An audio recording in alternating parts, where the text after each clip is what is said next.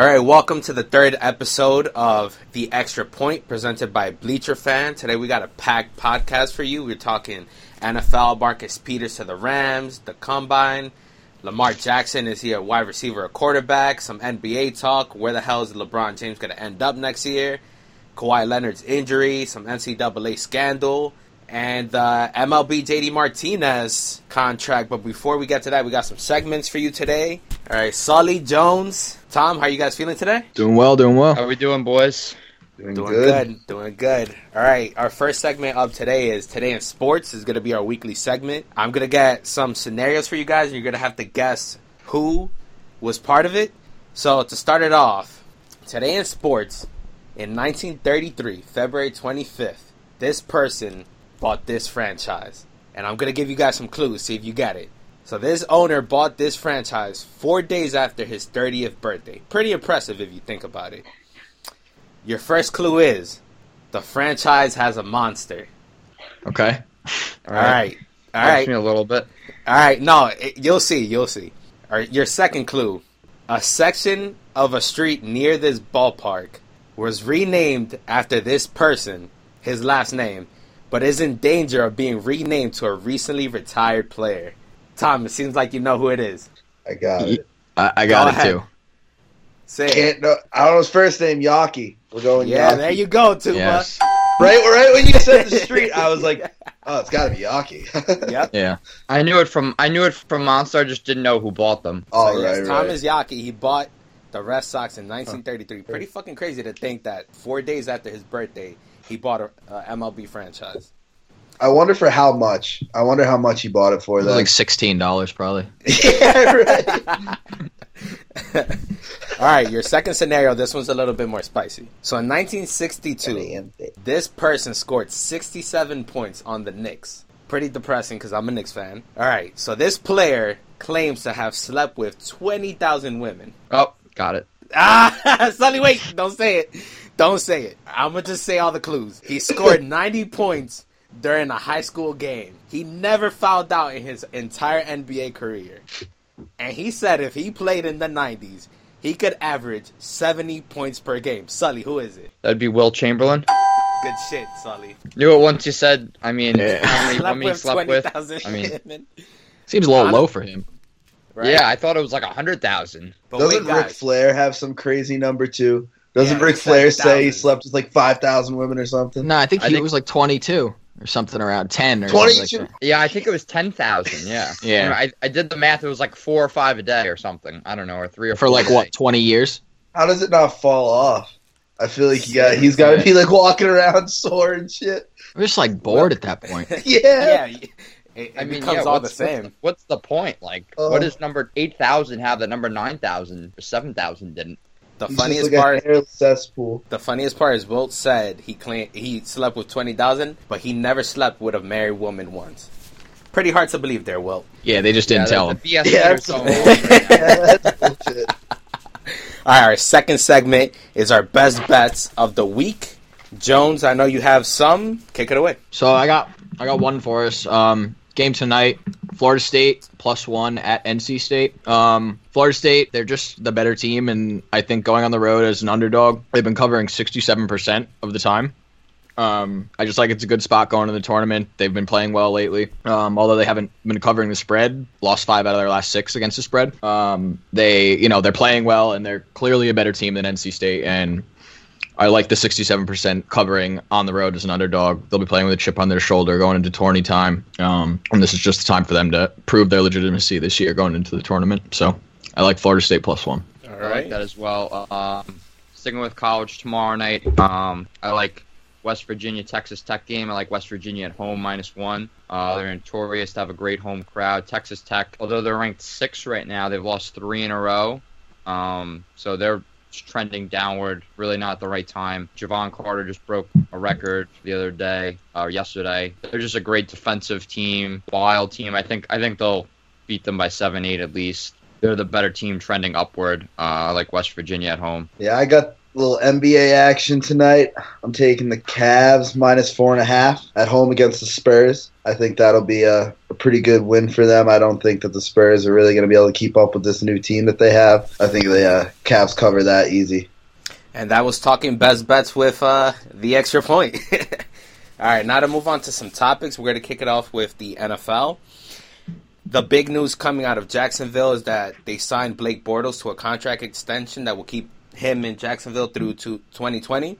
It's a 3-year, $54 million deal that will be worth up to $66.5 million with incentives, such as if he wins Super Bowl MVP. He gets $20 million in year 1, $16 million in year 2, and it counts against the cap of $10 million. I think this is it's a good signing. I mean, I guess they want to just stick with Blake. They know Blake. That team rallied around him. You saw it in that Calais Campbell, Malik Jackson interview. They were riding for their dog, and I don't know, it's just kind of weird to see they have so much cap space. They could have drafted someone high and really taken them to the next level, but they're sticking with Blake. What are you guys' thoughts? I'm not a fan of it. I think it's a good deal for both sides. I think the Jaguars were tricked by Blake Bortles. Some people say, he's not one pass away from potentially going to the Super Bowl, but he's just a very streaky quarterback. He at times is one of the worst players I've ever seen.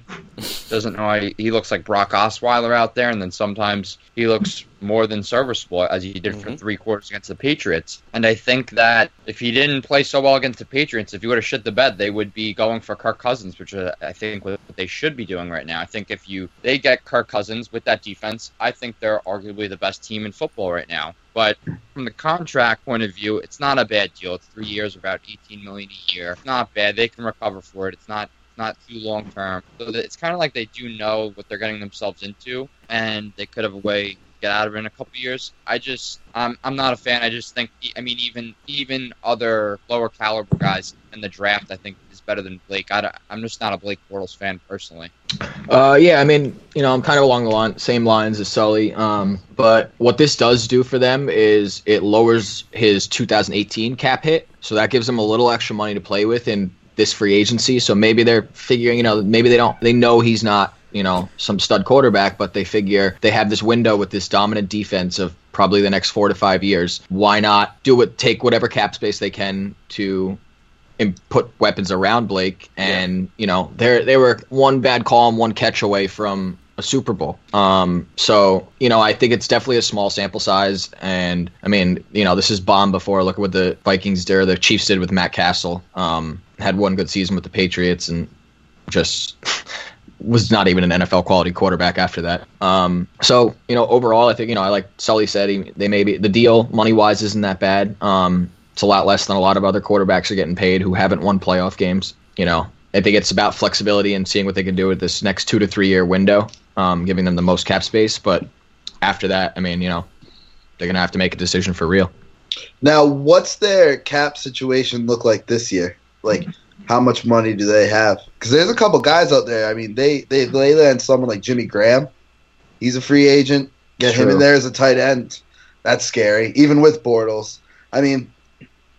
This is definitely, they could have gotten better. Like Sully said, with Kirk Cousins, I think that would have been a better move. They had the chance to get rid of Blake and take no loss on it. And, they kind of let that go. So you knew at that point they were probably sticking with him, but now that he's signed the deal, I think, like Sully said, they could have gotten Kirk, could have been better, but they'll be good. They'll be good. Yeah. They'll win their division. Well, who knows? Deshaun Watson, if he comes back strong, that'd be J.J. Watt. And if J.J. Watt his back ever gets fixed, just to answer exciting. Yeah, they are. Just to answer your question, Tom. They have $21 million in cap space available. Oh, so they could absolutely get someone like Jimmy Graham. Yeah, they could have gotten somebody very good. They still got at Robinson and cornerback Aaron Colvin to re-sign too. Oh, okay. So you think Robinson's going to expect to be paid like a number one? So you're figuring at least $8 or $9 million a year. Right. I wouldn't pay Allen Robinson. I think they're gonna though. They're gonna have to. He went down this year, but I don't think they got some young receivers that are serviceable. But I don't. Allen Robinson had the one amazing year, and then he regressed, and then last year he got injured. So I don't really think that accounts for being paid like a number one. I wouldn't pay him personally. And just to add, kind of bring it all together. If you look at Blake, he was the 20th best quarterback per Pro Football Focus standard. I don't buy into it much, but that's their rankings. His best year, he had 35. He threw for 35 touchdowns, 18 picks. That was in 2015. Last year, he threw for 21 touchdowns and 13 picks. Every single year since 2015, he has gotten worse. The Jacksonville Jaguars had the 6th best offense last year, 17th in passing. So we all know they were a running team.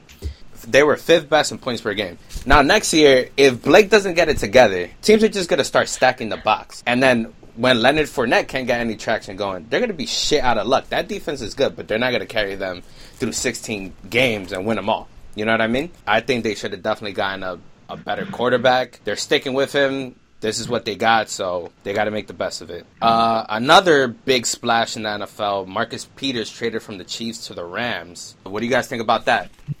I definitely like it a lot for the Rams. I think pairing him with Trumaine Johnson can be a really deadly cornerback duo. I think you said it pretty well, Anthony, in your article. They were 13th in pass defense last year. Good, not great. Now they'll be in the top 5, easily top 10 range. That defense already has guys like Quinn, Donald, Barwin. You know, they got a lot of good players. Mark Barron. They got a lot of good players on that defense, and they just got a lot better. You give Wade Phillips this type of talent, who knows what he can do with it. 47 passes defended in his first 2 years, 21 picks in his first 3 years. The numbers speak for themselves at this point with Peters. A little disengaged last year. I understand why Kansas City wanted to get rid of him. There's some bad blood. The flag throwing thing, which was pretty hilarious, but not smart, obviously. But I understand what Kansas City's doing a little bit. They're trying to go young. They're trying to get him out. They traded out, obviously, Smith. For the Chiefs, I don't think this is the right move. For the short term, they're going to struggle, I think, 7 or 8 wins next year. They got Mahomes at the helm now. No Smith. There goes the ball control. There goes the back end of their defense, although they get Berry next. I think they regress, and I think the Rams are now my favorite to represent the NFC for sure. I would take them right now to go to the Super Bowl, if not potentially win it. Wait, before anybody else goes, Sully, I want to ask you a question because you just touched on you think they're Super Bowl favorites. Now, I did a little research, and they have the 5th toughest schedule next year based on strength of schedule and 2017 records. Do you still think they could navigate through that and have a good record? Yeah, for sure, because, I like what the San Francisco 49ers are doing, but they're probably, I think people are jumping the gun a little bit too early on them. They'll probably win 8 games this year, 9 games. They're better than the Niners for sure. The Seahawks are trending down. We all know it. Absolutely. Who knows? Maybe Russell Wilson fucks with them a little bit. Maybe he stays an extra week with the Yankees. Who knows? But they're trending downward for sure. And then you got the Cardinals are trash right now. I don't know what the Cardinals are doing. So they're going to win that division, I think, easily. Even if they win, they're going to win no less than 11 games. I don't think it really matters their seeding. They added Whitworth last offseason. They got a good offense line. Gurley's a monster pounding the rock. Another year of development with Goff. Robert Woods, I think, is going to develop into a true number 1. Cooper Kupp will also continue to get better. Leaving Sammy Watkins to get 3rd, that's fine. Yep. Do you think Watkins stays? Step up with Wade Phillips, obviously. Another year under Wade Phillips. So to answer your question, I really like them to go to the Super Bowl. I think they were a year early this year. People jumped on them early. Were saying, they could go to the Super Bowl. They had the talent, but you need experience. And now they got some of the experience last year. And with McVay, McVay's a great young coach. I think now they know what to expect in the playoffs, the atmosphere, and they'll be ready next year. Yeah, and even to add to that, Dave, I think Sammy is definitely going to stay because it's such a savvy move. If you look at it, Marcus Peters is only going to count $1.71 million against the cap for the Rams this year because they're picking up his 5th option. So now they have $40 million in cap space to sign Aaron Donald, and they're gonna pay Watkins. They're gonna keep this core together, and they're gonna be a force to be reckoned with. But what are your thoughts on the trade, Jones? Same things about the Rams that Sully said. I think they're the clear favorite. Everyone in that division's going down, or like San Francisco a year away. For San Francisco, it's going to depend a lot on how they spend that enormous amount of cap space they have. Clearly, they've locked up Jimmy, and Carlos Hyde is serviceable in the back. They're going to have to put some playmakers at wide receiver around him, add some depth to that offensive line, and definitely improve that defense. So, I agree with Sully that I think San Francisco is still a year away, maybe 8-9 wins at best if Jimmy, puts out performances like he was last year. And then overall, I think, the Rams will become an even more dominant defense than they already were, and run away with that division, maybe 11 or 12 wins and at least an NFC Championship appearance again. But I do like Sully said, their experience. I don't know if the Saints will match it. Their year this year, the Vikings, the Eagles, all of them were unexpected. So who knows who's going to be at the top of that list next year, especially with all those roster moves for all those other teams. Yeah, this was a crazy year for teams like this, just kind of making their name known, asserting their position now. I mean, 8 of the 12 teams in the playoffs this year weren't in the playoffs last year? That's crazy. These teams are growing. I mean, this is going to add to their defense. Their secondary is going to go up a whole nother level with this. I mean, they already have the good pass rush. You have Aaron Donald had 11 sacks and 5 fumbles last year. You had Connor Barwin was 5 sacks. Someone else, Robert Quinn, 8.5 sacks. It's like their pass rush is good. They're going to have this secondary now. It's going to elevate them. And like you guys said, probably 11, 12 wins in that division. I think the Niners maybe win 10. I think they played pretty well in those last 6 games there. I mean, to run the table at the end there, that was pretty impressive. They had a win against the Jags. I know it was late in the season. The Jags rested some guys, but, I mean, they destroyed that Jags team that day. So yeah. I think a lot is to be said for that. But I definitely think this elevates the Rams, on at least defensively, and hopefully Gurley can come out, have another good year. I'm losing. They're young. They're talented. Gotcha. Yeah, and just to kind of flip over back to the Chiefs, because I want to give a little expectations on them. They have actually the 19th toughest schedule, so they have one of the easiest schedules next year. I think they definitely regressed. I mean, you can't... If they would have kept Marcus Peters, David Emerson, and Kendall Fuller all together, Kendall Fuller played top 5 cornerbacks last year. If they would have kept that core and that nucleus together... Sure, they're going with Patrick Mahomes, who's not experienced and will definitely turn the ball over more than Alex Smith, who was very savvy with limiting turnovers. I'm going to give them at least 8 wins. I think they're definitely going to go down. They had 10 wins this year. They'll lose 2 more games than they won last year. Yeah, I think it's a good trade for both sides. Marcus Peters and the Chiefs were never headed for a long marriage, so might as well get rid of him now and get some value out of him, right? Yeah, when they traded for those 2 cornerbacks, it was over for Peters. Absolutely. Chiefs won't make the playoffs, though. Hot take. No, they won't. I don't think they will either, but I think Andy Reid keeps them at 8 wins, 7, 8, 9 wins. Yeah, I believe that. I just think Oakland's moving up for sure with Gruden. Last year in Oakland, Kirk Cousins, that would elevate them. San Diego really came. I mean, I said San Diego, LA, the Chargers. They really showed that they're a good team. They just lose so many close games. They're another good. They could finish 3rd or 4th in that division. It wouldn't surprise me at all. Yeah, I'm completely with you. The San Diego, I mean, LA. No, I did it. LA, they have a great defense. Like, they have a really good defense. It showed towards the second half of the season. Hayward is so underrated. Underrated. So underrated. He's possibly the best corner. Possibly. He came in number 1 for Pro Football Focus. Speaking about the NFL draft is coming up, and Bill Polian with some very interesting remarks about Lamar Jackson. He says that Lamar Jackson is short and should move to wide receiver. This is very interesting to me because some years back when Johnny Football was up to be drafted, he said that the Browns owe it to their fans to draft him at number 4 overall.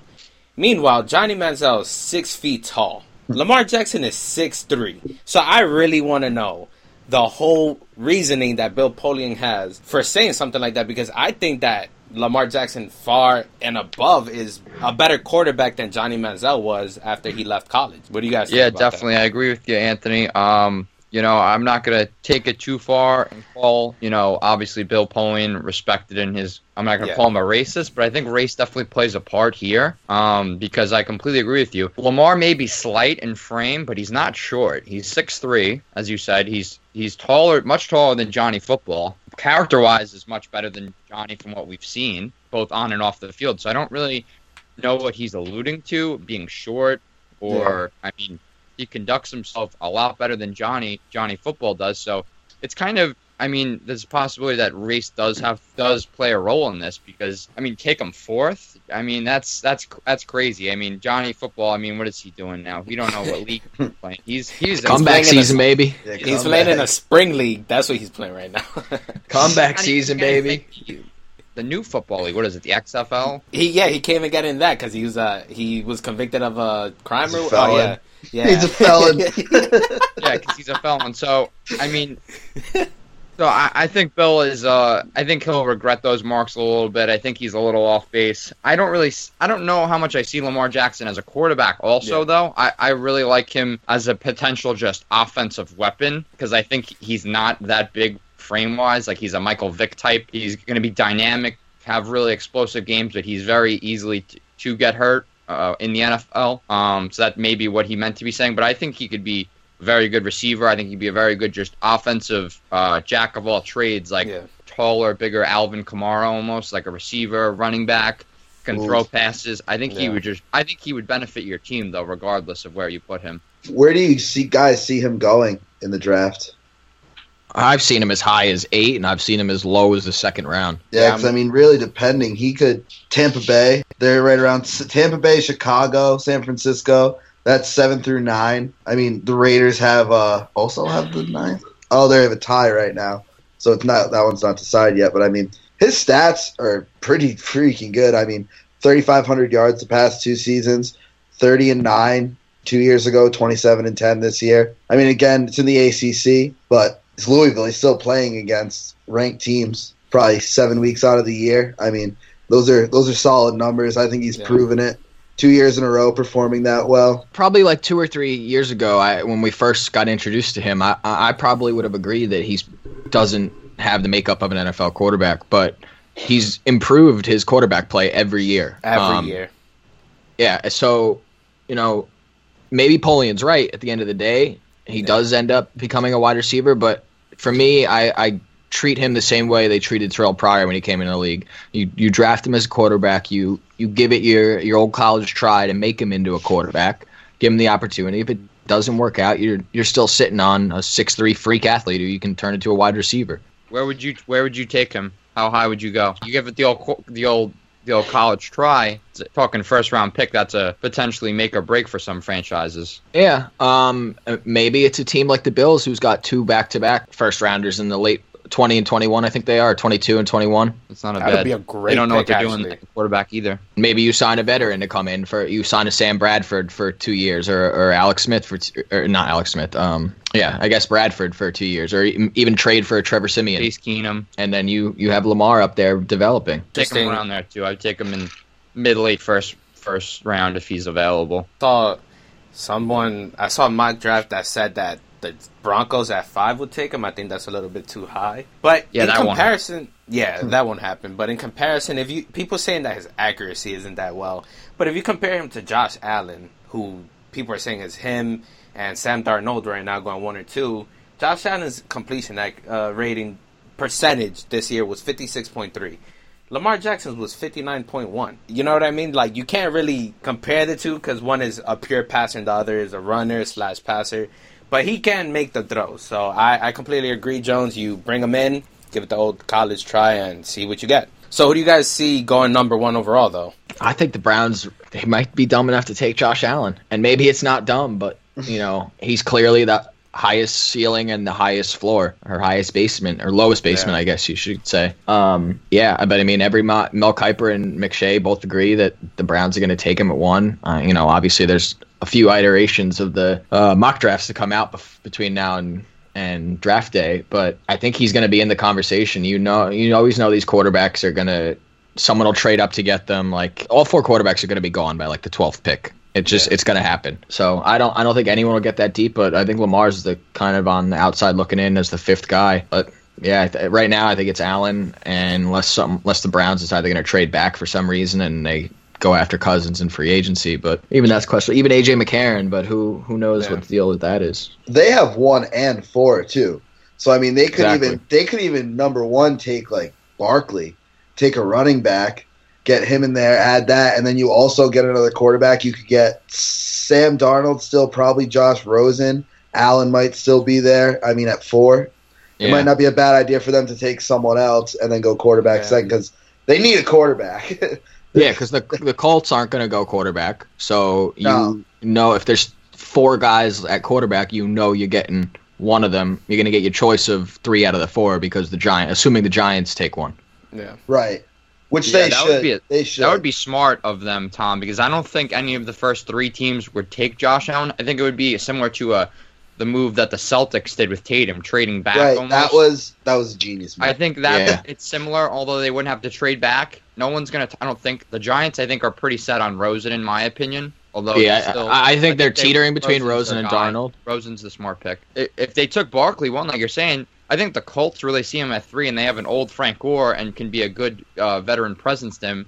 I think they're either looking at a lineman or Barkley, so you kind of steal him there. Then the Colts kind of don't really know what to do. Maybe they take, No, they probably go defense then if the Colts... Yeah, they probably go defense, like Fitzpatrick or someone, and then... Or Chubb, and then from... where is it? From State. Georgia. And then you... Oh, that Chubb. Go back, and then you get Allen at 4. Or you see the quarterback that's left, and maybe they're not confident in their quarterback scouting and just say whoever's left will take. Yeah, I mean, they're going to get at least their pick of 2 because... 1, they took. That means there's 3 picks left, and then even if the Giants and the Colts both take a quarterback, they still got 2 out of the 4 left to pick from. Yeah, definitely. And just correction, Chubb, the defensive end from NC State, not the Chubb from Georgia, the running back. Oh, touching on running back, so there's a lot of second tier running back talent that you can grab in the 2nd and 3rd round. There is Sonny Michel from Georgia. Yeah, Sonny Michel, both Chubb and Michel from Georgia. He's a tank. Yeah, oh, man. I want to see him goal line packages. I like Sonny. I like him as an Alvin Kamara. Yeah, they should have fed him more in that Georgia game. But keeping it in Cleveland and changing sports for a bit, let's talk a little NBA. And it's time to start asking the damn question. Where the hell is LeBron James going to be playing? And I know you guys might have some insight on that. So take it away, Sully. Let's see, what do you think? Where's he going to be? All right, so I think that after LeBron's comments this week I should say, about saying that Adam Silver shouldn't get crazy and shake up the playoffs to the 1-16, which would have get rid of the Eastern and Western conferences. I think this is an indicator that although he may not have his mind set up, I think he's leaning towards staying in the East because the East obviously in recent years is notoriously for being easier. Although in the last 14 years, 6 of the 14 times the champion from the NBA has come from the East. Recently, it's clearly favored to the West. The talent, everyone's going there, from Jimmy Butler. There's not many stars in the East right now. I think he wants to stay in the easy, weaker East, and I think he goes to the Philadelphia 76ers with his boys Ben Simmons, Joel Embiid, who knows what the hell you get with Markelle Fultz at this point. Possibly see if they can retain J.J. Redick. Really like Dario Saric. Very good young player. They got a lot of talent there. I think he goes there, or it's possible that he stays with the Cavs as long as they can clear up enough space for him. Obviously, with those trades, they have all those players locked in for another year or two in Hood, Hill, Clarkson, Nance. So now the Cavs look like they are doomed, and now they have a shot at keeping him. I don't know if it's great, but I'd say it's 20 to 25% at least that he stays there. But I think he goes to, and if he does go to the West, probably the Lakers or Houston. But I think he stays in the East based on those comments. Because why would he, Adam Silver's been a genius. Everything he touches turns to gold lately, as you see with the All-Star game. And now he's like, whoa, let's not get too crazy there. Yeah. Oh, what are you thinking? I think he's thinking staying in the East.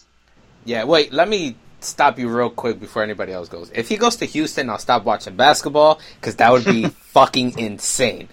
All right, Jones, you were about to say something?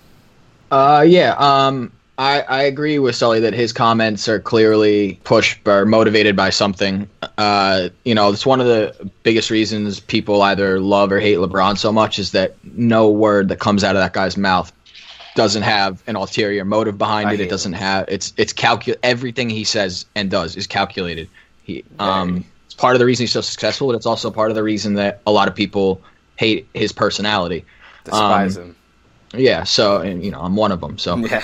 I think those are the teams if he does go to the West, it's definitely LA or Houston. I think for the first time in LeBron's career, factors outside of basketball are going to play into this decision. I still think basketball the situation of basketball is going to be the most important. But if it's a tie, Ty's going to go to the runner in LA because he's got 2 houses there and he can work on movie stuff and post basketball career stuff while still playing. Not to mention he's going to be playing for the Lakers. Houston, obviously he'd like to go there, but play with his Banana Boat boys, but they're going to have real trouble cap-wise, just trying to re-sign Chris Paul, let alone bringing in someone else. They would have to make a number of deals and get favorable breaks from other teams to even get them done, and they don't even really have the assets draft-wise to entice players. And also with LA, the reason I think LA is still in play is because of their cap space. They have enough for 2 guys now. If they do what we talked about last week, sending Dang away and that first round pick they got from the Cavs, that's 3 max guys.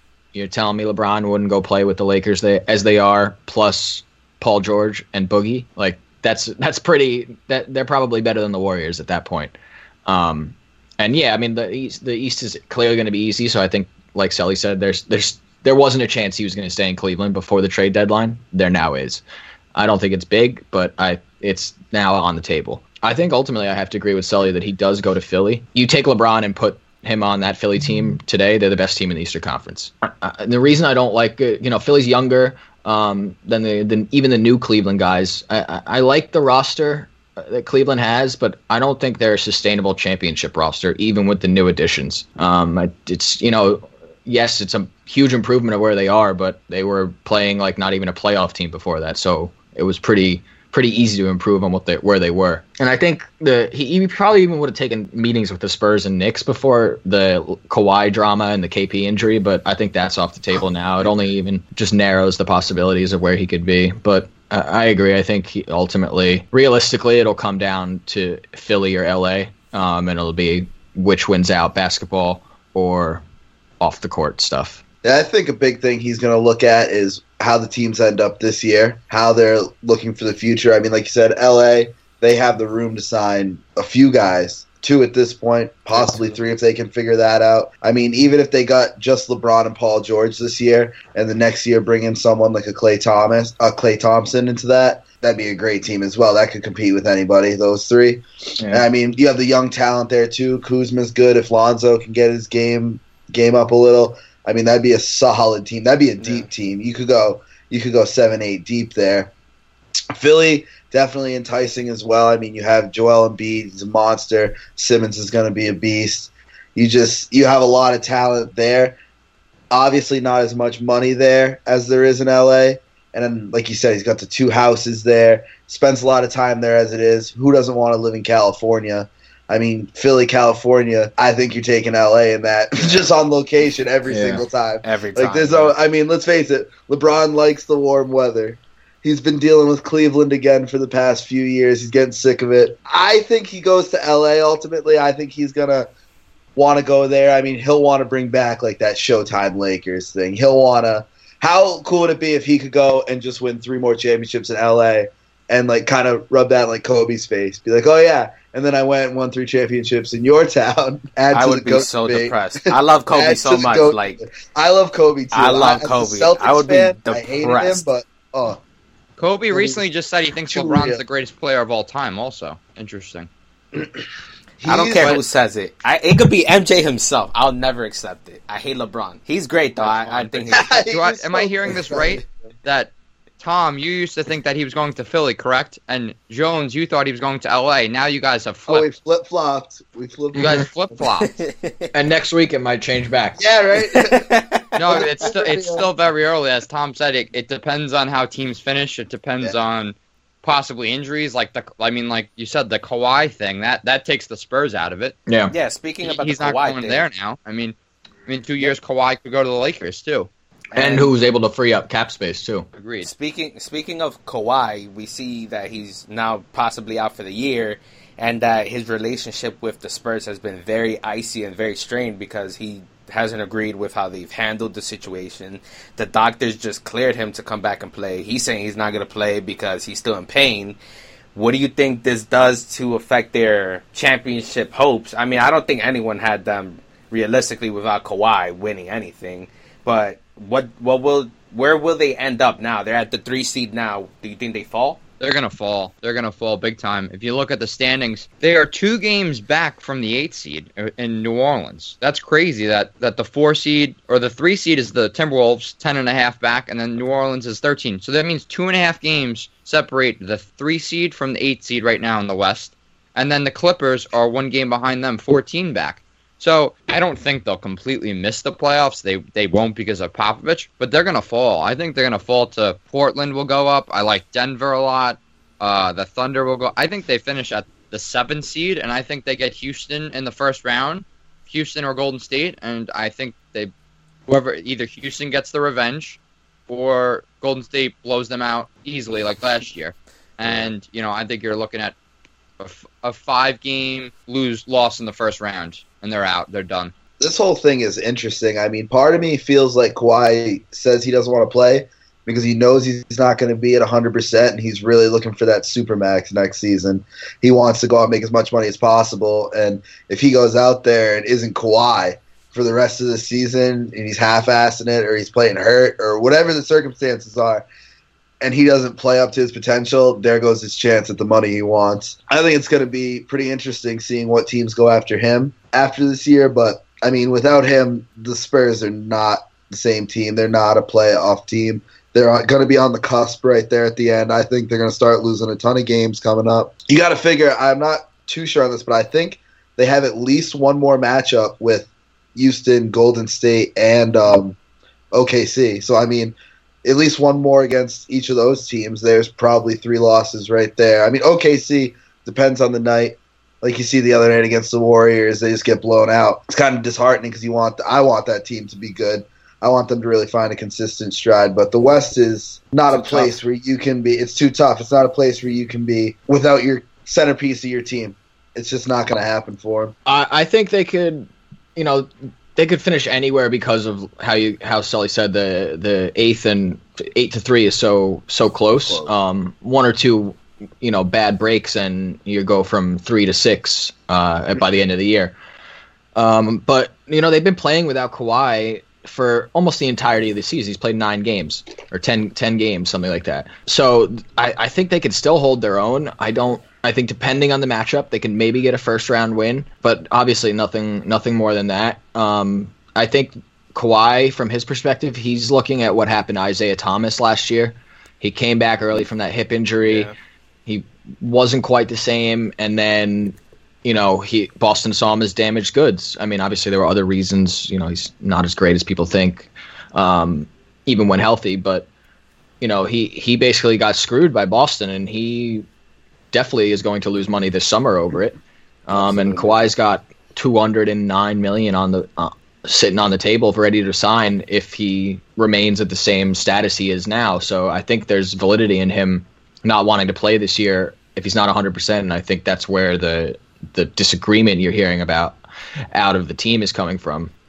Long term, I don't think. I mean, I think it's a possibility that he leaves, but LaMarcus Aldridge went as far as demanding a trade this past offseason. Yeah. And Pop just kind of sat down and was like, I've never had anyone do that in my career. So he just sat down and was straight up with LaMarcus, and they talked it out and got him to, sign an extension. So I think Kawhi could potentially go through the same kind of conversation with Pop at some point if it got to that where he was actually considering leaving. But so I'm not too worried long term, but I mean it's definitely a situation that has to be dealt with. Yeah, what I think should happen tying into Kawhi, I think Kawhi should be able to punch Sasa Pachulia straight in his fucking face. I think Sasa is such a dirty player, and we saw it again yesterday with him falling on Russell Westbrook, and then he just fell on him. You see Russ after the game? The reporter asked him, he's like, Russ, fuck you think this is? He's like, you fucking watch the game? You see what I say? He's like, you watch the game? He's like, oh, I didn't see the play. He's like, don't ask me stupid fucking questions. He just doesn't care. And then even Kyrie, because they posted it, and then Kyrie commented it on IG, and he said, the league needs to take a look at Zaza. This guy is constantly going out there trying to injure people. They do. I mean, all he can do is pass. Yeah, I really don't know how he's got center, and that's he's a bum. That's all he can do, which is terrible if you're a center. He's a psychopath. Absolutely. Imagine they just replaced him with Chris Bosh. Dude, Dude, you imagine that on the Warriors? How'd you feel about that, Sully? It'd be over. It'd be over. Sully, you said that with such sadness just thinking about it. Speaking Yeah, of injuries, I wouldn't like to see my boy Bosch on the Warriors. Speaking I don't of think he would go injuries- there though. I don't think he would. No? I think he would go to Houston before there though. I think so too. I think he would definitely Yeah. go to Houston. I need Bosh to come back. There was a lot of funny ass memes and gifs of Chris Bosh. Yes. There Dinosaur looking motherfucker. dinosaur, not the other stuff. Let's say that. Another injury that just happened was Jimmy Butler in his leg. Tom, what do you think are the implications of that? What do you think happens with Minnesota right now? That's a big loss for them. I mean, they still have Cat, they still have Wiggins, they still have Teague. They're still a great team without him. It sucks. You hate to see that. I'm glad it's not an ACL tear. I'm glad it's not his MCL. Like, meniscus tear, he's going to get the surgery. He could be back in 6 weeks, right in time for the playoffs. They're still going to be a playoff team even without him. Where they finish now, though, the same position as the Spurs. I mean, there's so little that separates those 3 through 8. And I didn't even realize that they were all, like, the Timberwolves are 10.5 games out of first. The Warriors and Houston ran away with that conference. And, I mean, the same thing's kind of happening in the East. But regardless, I think this sucks. I hate seeing players go down like this. Like, even as much as I hate the Cavs, like, seeing Kevin Love go out for an extended period of time, it sucks. You see all these season-ending injuries this year. It's like, especially for me, seeing Hayward go down in the first 5 minutes of the season was like, it's been a sad year to see guys go down. I hate it. Dude, seeing it. injury time's up like 50% this year. Number of games missed. Cousins, another terrible injury. Oh, awful, Achilles. awful. I mean, Cousins, KP, Kawhi, Boogie. I mean, not Boogie. All these guys. Wall, Love. Yeah, Wall, Love. Hayward. It's like, Hayward. it sucks. All Mike these- Conley's out. Yeah, Conley. That's like it's 10 former All Stars. It's crazy, and it's not even only the NBA. Not in the NFL too. The whole list of people who were injured this year could have been a Super Bowl team by itself. So there's just injuries going around all sports right now. Keeping it in basketball though, the NCAA scandal going on right now, being linked, being tied to how the whole MLB steroid scandal was going on. Basically, at first there was little information coming out. Guys were getting nailed here and there, but now it's just full-blown coming together. There's a lot of shit. The Arizona guy, Sean Miller, being wiretapped, speaking about $100,000 payment to DeAndre Ayton. P.J. Dozier getting over $6,000 from South Carolina. Dennis Smith Jr. got a $5K figure in college. Isaiah Whitehead got over 5 figures at Seton Hall. This is crazy going on right now, and this is going to change the whole landscape of the game. We talked about it a little bit last week, but Jones, this is really like starting to get deep. What do you think? And here we fucking go. This is the first domino to fall. I talked about it last week that it was kind of on the back burner in the news cycle because we hadn't really heard any big names or numbers yet or schools. But when Yahoo broke this, I got the notification on my phone. I was just like, all right, 5 more years. Let's get ready for this because it's not going away. And I think this story will be a story that's like in the news for 3 to 5 years. I think it's going to be a complete revamp of the entire college system. It's clear that there's no way to really like fully stop this once you see how deep this goes. I mean, once we get past the fact that our FBI took 3 years out of their time to take away from kids getting what they deserve. We have to like be kind of like shocked. I mean, it's all stuff we knew, but once you really see the names and numbers tied to it, it's like it makes it real, and you're like, oh shit, like $100K for DeAndre Ayton. Now they have like I think they said 3,000 hours of audio files to go through, and that was in like the first few that they found, but they still have no transactional records of the money actually being passed on. Yeah. You could say you're going to pay $100,000. You could say I pay $40 million for him. If a cent never changes hands, there's nothing illegal about it. Exactly. In American law or under NCAA. I mean, it's obviously not frowned upon, but like it's where there's smoke, there's probably fire. Exactly. But I just hope timing with this is going to be a big thing. I hope they don't punish players. If you want to punish coaches, I get it. But at the end of the day, none of these guys should be punished because it's the system that's broken. It's not their fault. I understand. Obviously, there's rules that have to be abided by. But, at the end of the day, you do what you can do to put the best program out there. When you have hundreds of millions of dollars at stake, what's $100K if you can keep it on the hush hush? But I think this is going to be over the next few years, it's going to be a complete revamping of the NCAA.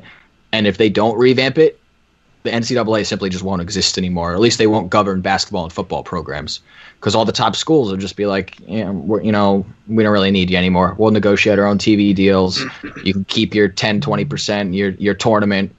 We'll go have our own with, the 30 best schools in the nation.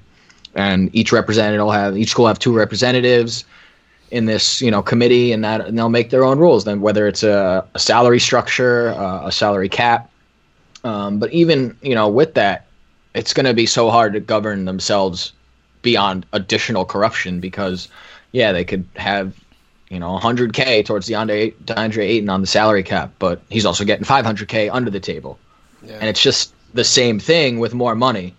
But this is a lot of stuff with, especially with gambling, with weed and all that. It's the government's money's changing hands, and the government's or the NCAA's not getting a cut, and that's what the problem is.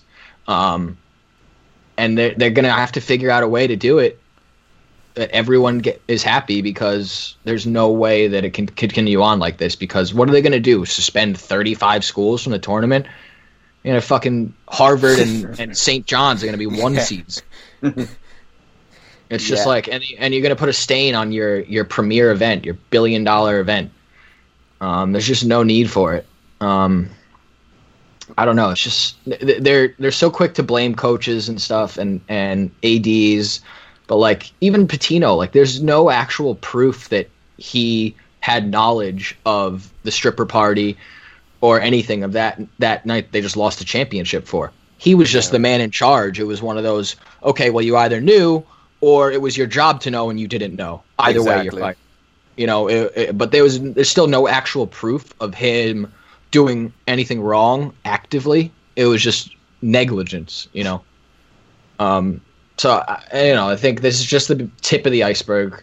I think we'll hear even higher dollar amounts, even crazier stories about different things done. I think it'll go back years before this. Because once you start talking to people, once things gets uncovered and once people start throwing around jail sentences and fines, people start talking. Exactly. And, things are going to come up. So, I think this is, I've said it a million times, but it's going to either be the death of the NCAA or completely reshape college sports. It'll be a major news story for the next few years, and we're just getting started. So do you think the NCAA should start paying players?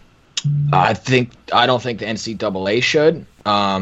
Maybe they should, but maybe a small fee or a portion of it, or pay them per game for the tournament. Maybe each player gets $10K for every tournament win. Something like that. Obviously the numbers I have no idea about, but I think that'll be on the schools because they're the one bringing in the money. Okay, yeah. But I think more than paying it, it's giving the players the ability and the platform to make their own money based on their fame in college. They sell jerseys with their names on them, but you can't go sign an autograph on that jersey. Yeah. What? It ties back to even what the whole big scandal with the Fab Five. And that they were selling merch and all that. And, there was a huge fallout for years after that. And the NCAA was making... Well, the school, University of Michigan, was making hundreds of thousands, not millions of dollars off that recruitment class. Yeah. They should definitely... I think they should be able to make money. But it gets really tricky if you say the school should pay them. And it's funny because I was thinking about it. They should pay them.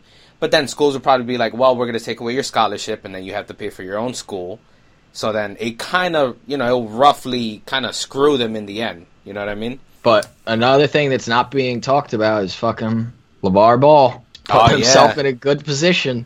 I mean, how has there ever been a better time to try and start this type of league than right now? Like he's walking into a perfect situation. Not to say it'll be successful or it'll happen, but I don't think you could have planned it any better of a setup for him. He's got real money coming in. He can make it happen this summer. He doesn't have to wait for the NCAA to draw up new rules, figure out who's getting what cut of what. Come play for me. I got a check for you and a spot in front of a lot of press. Well, that's like even Adam Silver wants to start that league where they would do the draft and teams would draft these players and then they'd have to play 2 seasons, I think, in it, and then they would redraft.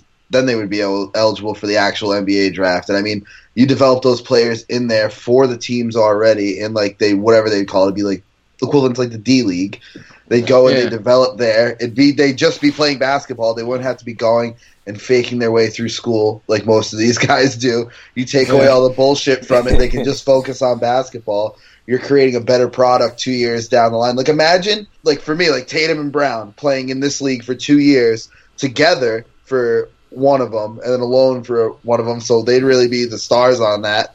And then coming out and getting drafted and playing in this, or anyone like Ben Simmons, any of these guys getting 2 years of just basketball. Yeah.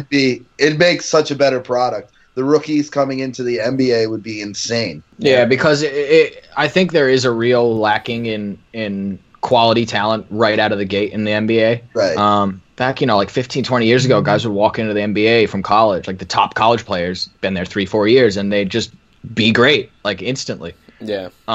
And it just doesn't happen with the same rate as it does today. And I think it's clearly because 1 year in college isn't enough, but it's also that's overridden by the rule that you can't prevent people from making money off their craft, like when there's an option available to do so. Because you only play 32 games in college. Some teams, like you don't have that's almost a third. Not a little more than that of the NBA season. The product would be so much better. So I think maybe that's something that if they do add in payment of some kind or ability to make money, then that's something that'll keep everyone happy. Because like if you let them make money, like let them go to a car dealership and sign autographs for $5,000, like nothing comes out of the school's pocket. You'd make a system where like the appearance is approved beforehand by the school or the NCAA. And that's it. Everybody wins. No money comes to NCAA. No money comes from the school. That only increases this player's brand for the NFL and for the remainder of the time he's at the school. And everybody wins. And the money comes from the consumers. Exactly. Well, speaking of getting paid, Sully, I got a little question for you. Switching topics, going to the MLB. JD Martinez just signed a $110 million 5-year contract with the Red Sox. He can opt out after year 2. What do you think about this contract given, I don't know how many people value wins above replacement. He was 157th in the league in WAR this year. So what do you think about that contract? I think it's a solid deal for the Sox because it's just a move they quite simply had to make. His WAR is 4.1, so it is good. I didn't know it was that low down, 157th, but he still is valuable. I think more importantly, what he's going to do other than hit 40 to 50 home runs is he takes a lot of pressure off the rest of that lineup. And Andrew Benintendi, Mookie Betts, these guys aren't necessarily pure power hitters. They don't have to try and be those type of players now. They can just play their game. They got a lot of good players. Bradley, they have a lot of guys that can really play well, but they're not exactly power hitters and batters. So I think it'll take a lot of pressure off, and I think it'll really help the Red Sox offense and their home run total. I think they'll be middle of the pack, if not higher, in home run total just from this signing alone. And I think this puts them pretty much even par with the Yankees, maybe a little step below, but I think this really is going to be a toss-up. It's going to come down to pitching of both moving forward. It's going to come down to the David Prices, the Rick Porcellos, the Tanakas, the Sabathias of these teams to decide who really wins this division, and it will come down to the last weekend, in my opinion. Sorry. Go ahead, Jones. Yeah, I mean, I don't have much more to add on to what Sully said. I think he nailed it, but I think it's going to be one on the back ends of these rotations and the bullpens. Boston, yes, because JD's playing at DH, I think it does bring them up to closer to the Yankees. I've heard a lot of the comparisons of JD and Mike Stanton's numbers at the plate, which are pretty similar over the past 2 or 3 years, actually scarily identical. But I think, Stanton brings more tools to the table than JD does as a full baseball player. Stanton will play, if not every game, a majority of the games in the field this year, probably split between left and right field. I know Cashman talked to Judge about kind of rotating between him, Hicks, Gardner, like a 4-way rotation of the 3 outfield positions and DH. So I think they keep Stanton and Judge in the corners, but it'll be interesting to see how the Yankees take that. But I think JD was a move they had to make, and they did it, and it's going to be one hell of a battle this year. Yeah, relating to what you said, Sully, about how having him in the lineup kind of takes the pressure off the other guys. So this is going to be similar, I think, to when we had Ortiz still and we had these other young guys. So 2016, you had Ortiz had 38 home runs, 127 RBIs, Betts with 31 home runs, 113, and then Hanley, 30 home runs and 111 RBIs. So last year, Hanley really was the power hitter, which was not the best case scenario. That's not what you want. You need him It's not. to be able to do his thing. You need him to just not have the pressure. Because when he has the pressure, it gets too much for him. It weighs down on him. It bogs down his game. He's not the same guy. When he had a guy like Ortiz who is in his retirement season, dude's taking a victory lap, and he's going out and hits 38 home runs at that age. I mean, that takes the pressure off. And you see a guy like Mookie Betts. I could see Mookie having another year this year that puts him in the MVP discussion. I mean, you saw it that year, and I think this could be a really big year for him with JD coming in. Like you said, I see him hitting between, I'd say, 35 and 45. I don't know that he'll get towards 50. I think it might be a little bit of an adjustment for him playing here. Left field, that could be a bitch. A ball that you'd hit out of other parks. I mean, you're worrying about hitting over a 37-foot wall. It's not ideal, but I think this is a good move. Definitely one, like everyone said, needed to be made. It definitely puts them right neck and neck with the Yankees, and I can't wait. September is going to be fun. September is going to be a fun month. We're good for usually 2 Red Sox-Yankees series. Yeah. One in both parks, so that'll be a fun end to the season for sure. And speaking of the Yankees, they just made some moves themselves in a 3-team trade with Arizona sending Drury to the Yankees. Arizona received Steven Souza from Tampa. So do you think these moves do you think that they improved the Yankees? What do you think are the implications? I know that Souza going to Arizona gives them a little speed on the base paths and whatnot. What do you think are the implications of these moves? For the Yankees, I think it just gives them more experience and depth and versatility in the infield. They were set to have 2 rookies starting at second and third, so they'll probably play him at third and kind of shift him around in between there when needed. I think it's just he's a player who's efficient, scrappy, good defensively, and he really could kind of turn on the Jets this year if given some stability in his role. So hopefully they can find that for him, and maybe they see something that the rookies aren't ready yet to play full-time in the field. So we'll see. I mean, it can't hurt. It's a cheap deal. Get a player who can play multiple positions. Why not? Decent bat. Throw him in the mix. Yeah, and just to piggyback off that, Jones, another, I think, reason is obviously you don't want to go with those 2 rookies in, and now they don't have to start Gleyber in the majors, and now they'll get another year of control over him by not having him on the MLB roster day one. They can have Drury. They can have Drury in that position until a few weeks or a month and bring him up, and then they get that another year of control. But yeah, as you said, well said. He's a good bat, solid. They don't need him to be anything special. Hit for average, get on base, hit 275, 280 like the rest of his career. And then I think a real underrated part of this deal is Steven Souza Jr. going to the Diamondbacks, as the Tampa Bay Rays, like their fellow Floridian Marlins, are just selling everyone. That's just a fire sale. They're just selling everyone. It's crazy. You got to feel a little bit for these organizations. Like, you got Corey Dickerson gone, Souza, Duda, Morrison, all these guys from both these Florida teams are just being sold, and it's crazy because they're good players. Steven Souza, interesting stat, a 4.21 WAR, and JD's was only 4.1. So really, this is a wash almost for them because of Souza's defense and speed, as you alluded to. His WAR is 0.1 higher than JD, so it's a much more cost-efficient move for them. Steven Souza's a great outfielder, as we know from SportsCenter. He's always diving around the field. He gives speed, and he's got underrated power at 30 home runs last year. So this is a really solid, sneaky move by the Diamondbacks, and they could contend for that wild card with this, I think, for sure. I think they're still very much in there, and I potentially better than the Giants. They're going to be right there with them. So I think it's a very good move for both those two teams. And it's a quiet move, but it's a good one that'll make some differences. It also probably means Archer is gone in the next couple of weeks, or definitely by the trade deadline. Yeah, he's definitely gone. So there's another starting pitcher for whoever, quality two. Yeah, whichever one of the 6 best teams needs a pitcher for the back end of the year. Man, it must be tough being a Rays fan, and Longo kind of said it too. I just feel bad for that fan base because they're doing a lot of moves that are just hurting that whole fan base. I mean, they're not going to be contenders this year, and God knows when they're going to be contenders again.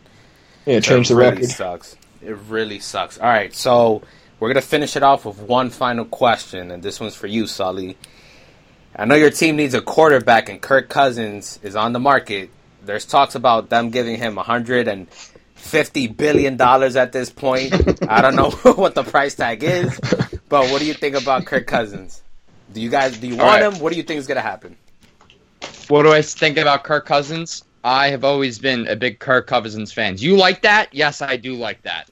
I'm a big fan of him. Let me just read you the New York Jets starting quarterbacks since the year 2000, so we can get a little bit in my head and my perspective what I've been going through since I was 7 years old. Vinny Testaverde start off. Good quarterback. I will give him that. Vinny Testaverde. Chad Pennington also serviceable. Quincy Carter. Brooks Bollinger. Kellen Clemens. An old Brett Favre with a torn bicep. and the dick pics. Greg McElroy, who's now an announcer in college football, in SEC. Geno Smith, the infamous. Michael Vick. Ryan Fitzpatrick, as we call. Notice Fitzpatrick. He throws so many picks. Bryce Petty. Josh McCown. Noted who is not on here, Christian Hackenberg, because he cannot get on the field for a snap or a knee because he can't hit anyone. So that's great. So I think that's 13 or 14 names I read off since year 2000, and I'm just sick of it. The fans are sick of it. As Jet fans, it's just a bunch of shit, and we need stability at the quarterback position. I know a lot of people say it's too much money. I say anything, you give him almost anything, as long as it comes down to 32 to 33 million a year is as high as I'll go for him, and I know that would put him at the highest quarterback of all time. But for me, you got to consider with these quarterbacks, it's all about timing. Whether it's Stafford, Garoppolo, it's whoever's next, the next guy up, and then he gets the biggest one. And it's always Flacco is biggest at one point. I think Eli is biggest, and it's not the best. Eventually, obviously, when Aaron Rodgers is due, he'll be the next, and it's just an order. And whatever your contract's up, if you're a top half of the league quarterback. In today's NFL, you basically need a top half of the league NFL quarterback. Kirk Cousins is that for me. I think he's around 12th, 13th best quarterback in my opinion. I would put him around there. He's not amazing. Yeah. He's good. Sometimes he'll make some throws that make you shake your head. But overall, he's a good quarterback. He's gritty. I like his passion. I like his energy. He would give us stability at the position. We still have a ton of cap room. We're going to cut Matt Forte, save $3 million. Cut Muhammad Wilkerson, that's another $11 million. We're going to have near $90 million. So if we throw a ton at him, we still got more. We can draft someone else at 6, whether it's Fitzpatrick or a pass rusher like Chubb from NC State. Who knows? Maybe Barkley somehow is available. Some people say to go Manziel. I mean, not Manziel. What do you call it? Some people say go Mayfield, go Allen. But those guys aren't definites for me. I've had enough gambling as a Jet fan. I'm sick of it. As I said, I'm not going to be gambling on these guys that are there's no no doubters in this draft at quarterback. There's some guys you like in Darnold and Rosen. Rosen's probably the safest in my opinion, but there's no locks. And we know with Kirk that you're going to get a top half of the league quarterback, and I will pay the money for him personally. Some people may think I'm wrong, but I've been a miserable Jet fan for fucking 24 years, and I'd say pay the man. Goddamn Jets. Now I have a question though. Do you think he's going to be able to work with the talent that's there right now? Because Robbie Anderson, if you Google Robbie Anderson right now, no joke, his picture is a fucking mugshot. It is literally a mugshot. I kid you not. That is literally his picture on Google right now. And then Don't you have get me Jermaine started on Robbie fucking Anderson. And then you have Jermaine Kearse, who had a good year, and Quincy Enunwa. But then after that, you have Devin Smith, Chance Hansen, Lucky Whitehead, Darius Stewart, Jalen Marshall. Like, do you think you guys have to at least draft someone else to Well, add? I like Enunwa to return. He's a good receiver, He's middle good. of I the like field, tough Enunwa. guy. Almost I like like a tight Enunwa. end. I like Kearse. Kearse is a very underrated receiver. Even he had a lot of Very. big catch for the Seahawks in years past. The one through his legs at the goal line, the one over the head, 40-yard bomb to put him in the Super Bowl one year. He's a good receiver. I like him as a 2. I like Enunwa as a 3. But yeah, you can't rely on Anderson. I think we need a 1. We need to sign someone, or we do need to draft someone at some point. But Austin Seferian-Jenkins, I think, is a good tight end. We need to re-sign him. With the money, he shouldn't cost too much. But yeah, I think we may need another running back and a wide receiver. But then again, he didn't have much. He didn't have much with the Washington this year. He had Jameson Crowder and Dotson. and Thompson Vernon went out Davis. early. I Yeah, mean, so Vernon. it's better, and the Jets' defense, in my opinion, is better than the Redskins last year. I mean, they had some talent. I mean, Ryan Kerrigan's very underrated. Norman was injured, but all in all, I like the Jets, and it's just and like I said, the cap room is there, so we have the room to add someone, maybe add a receiver, add another corner in the draft, get a pass rusher.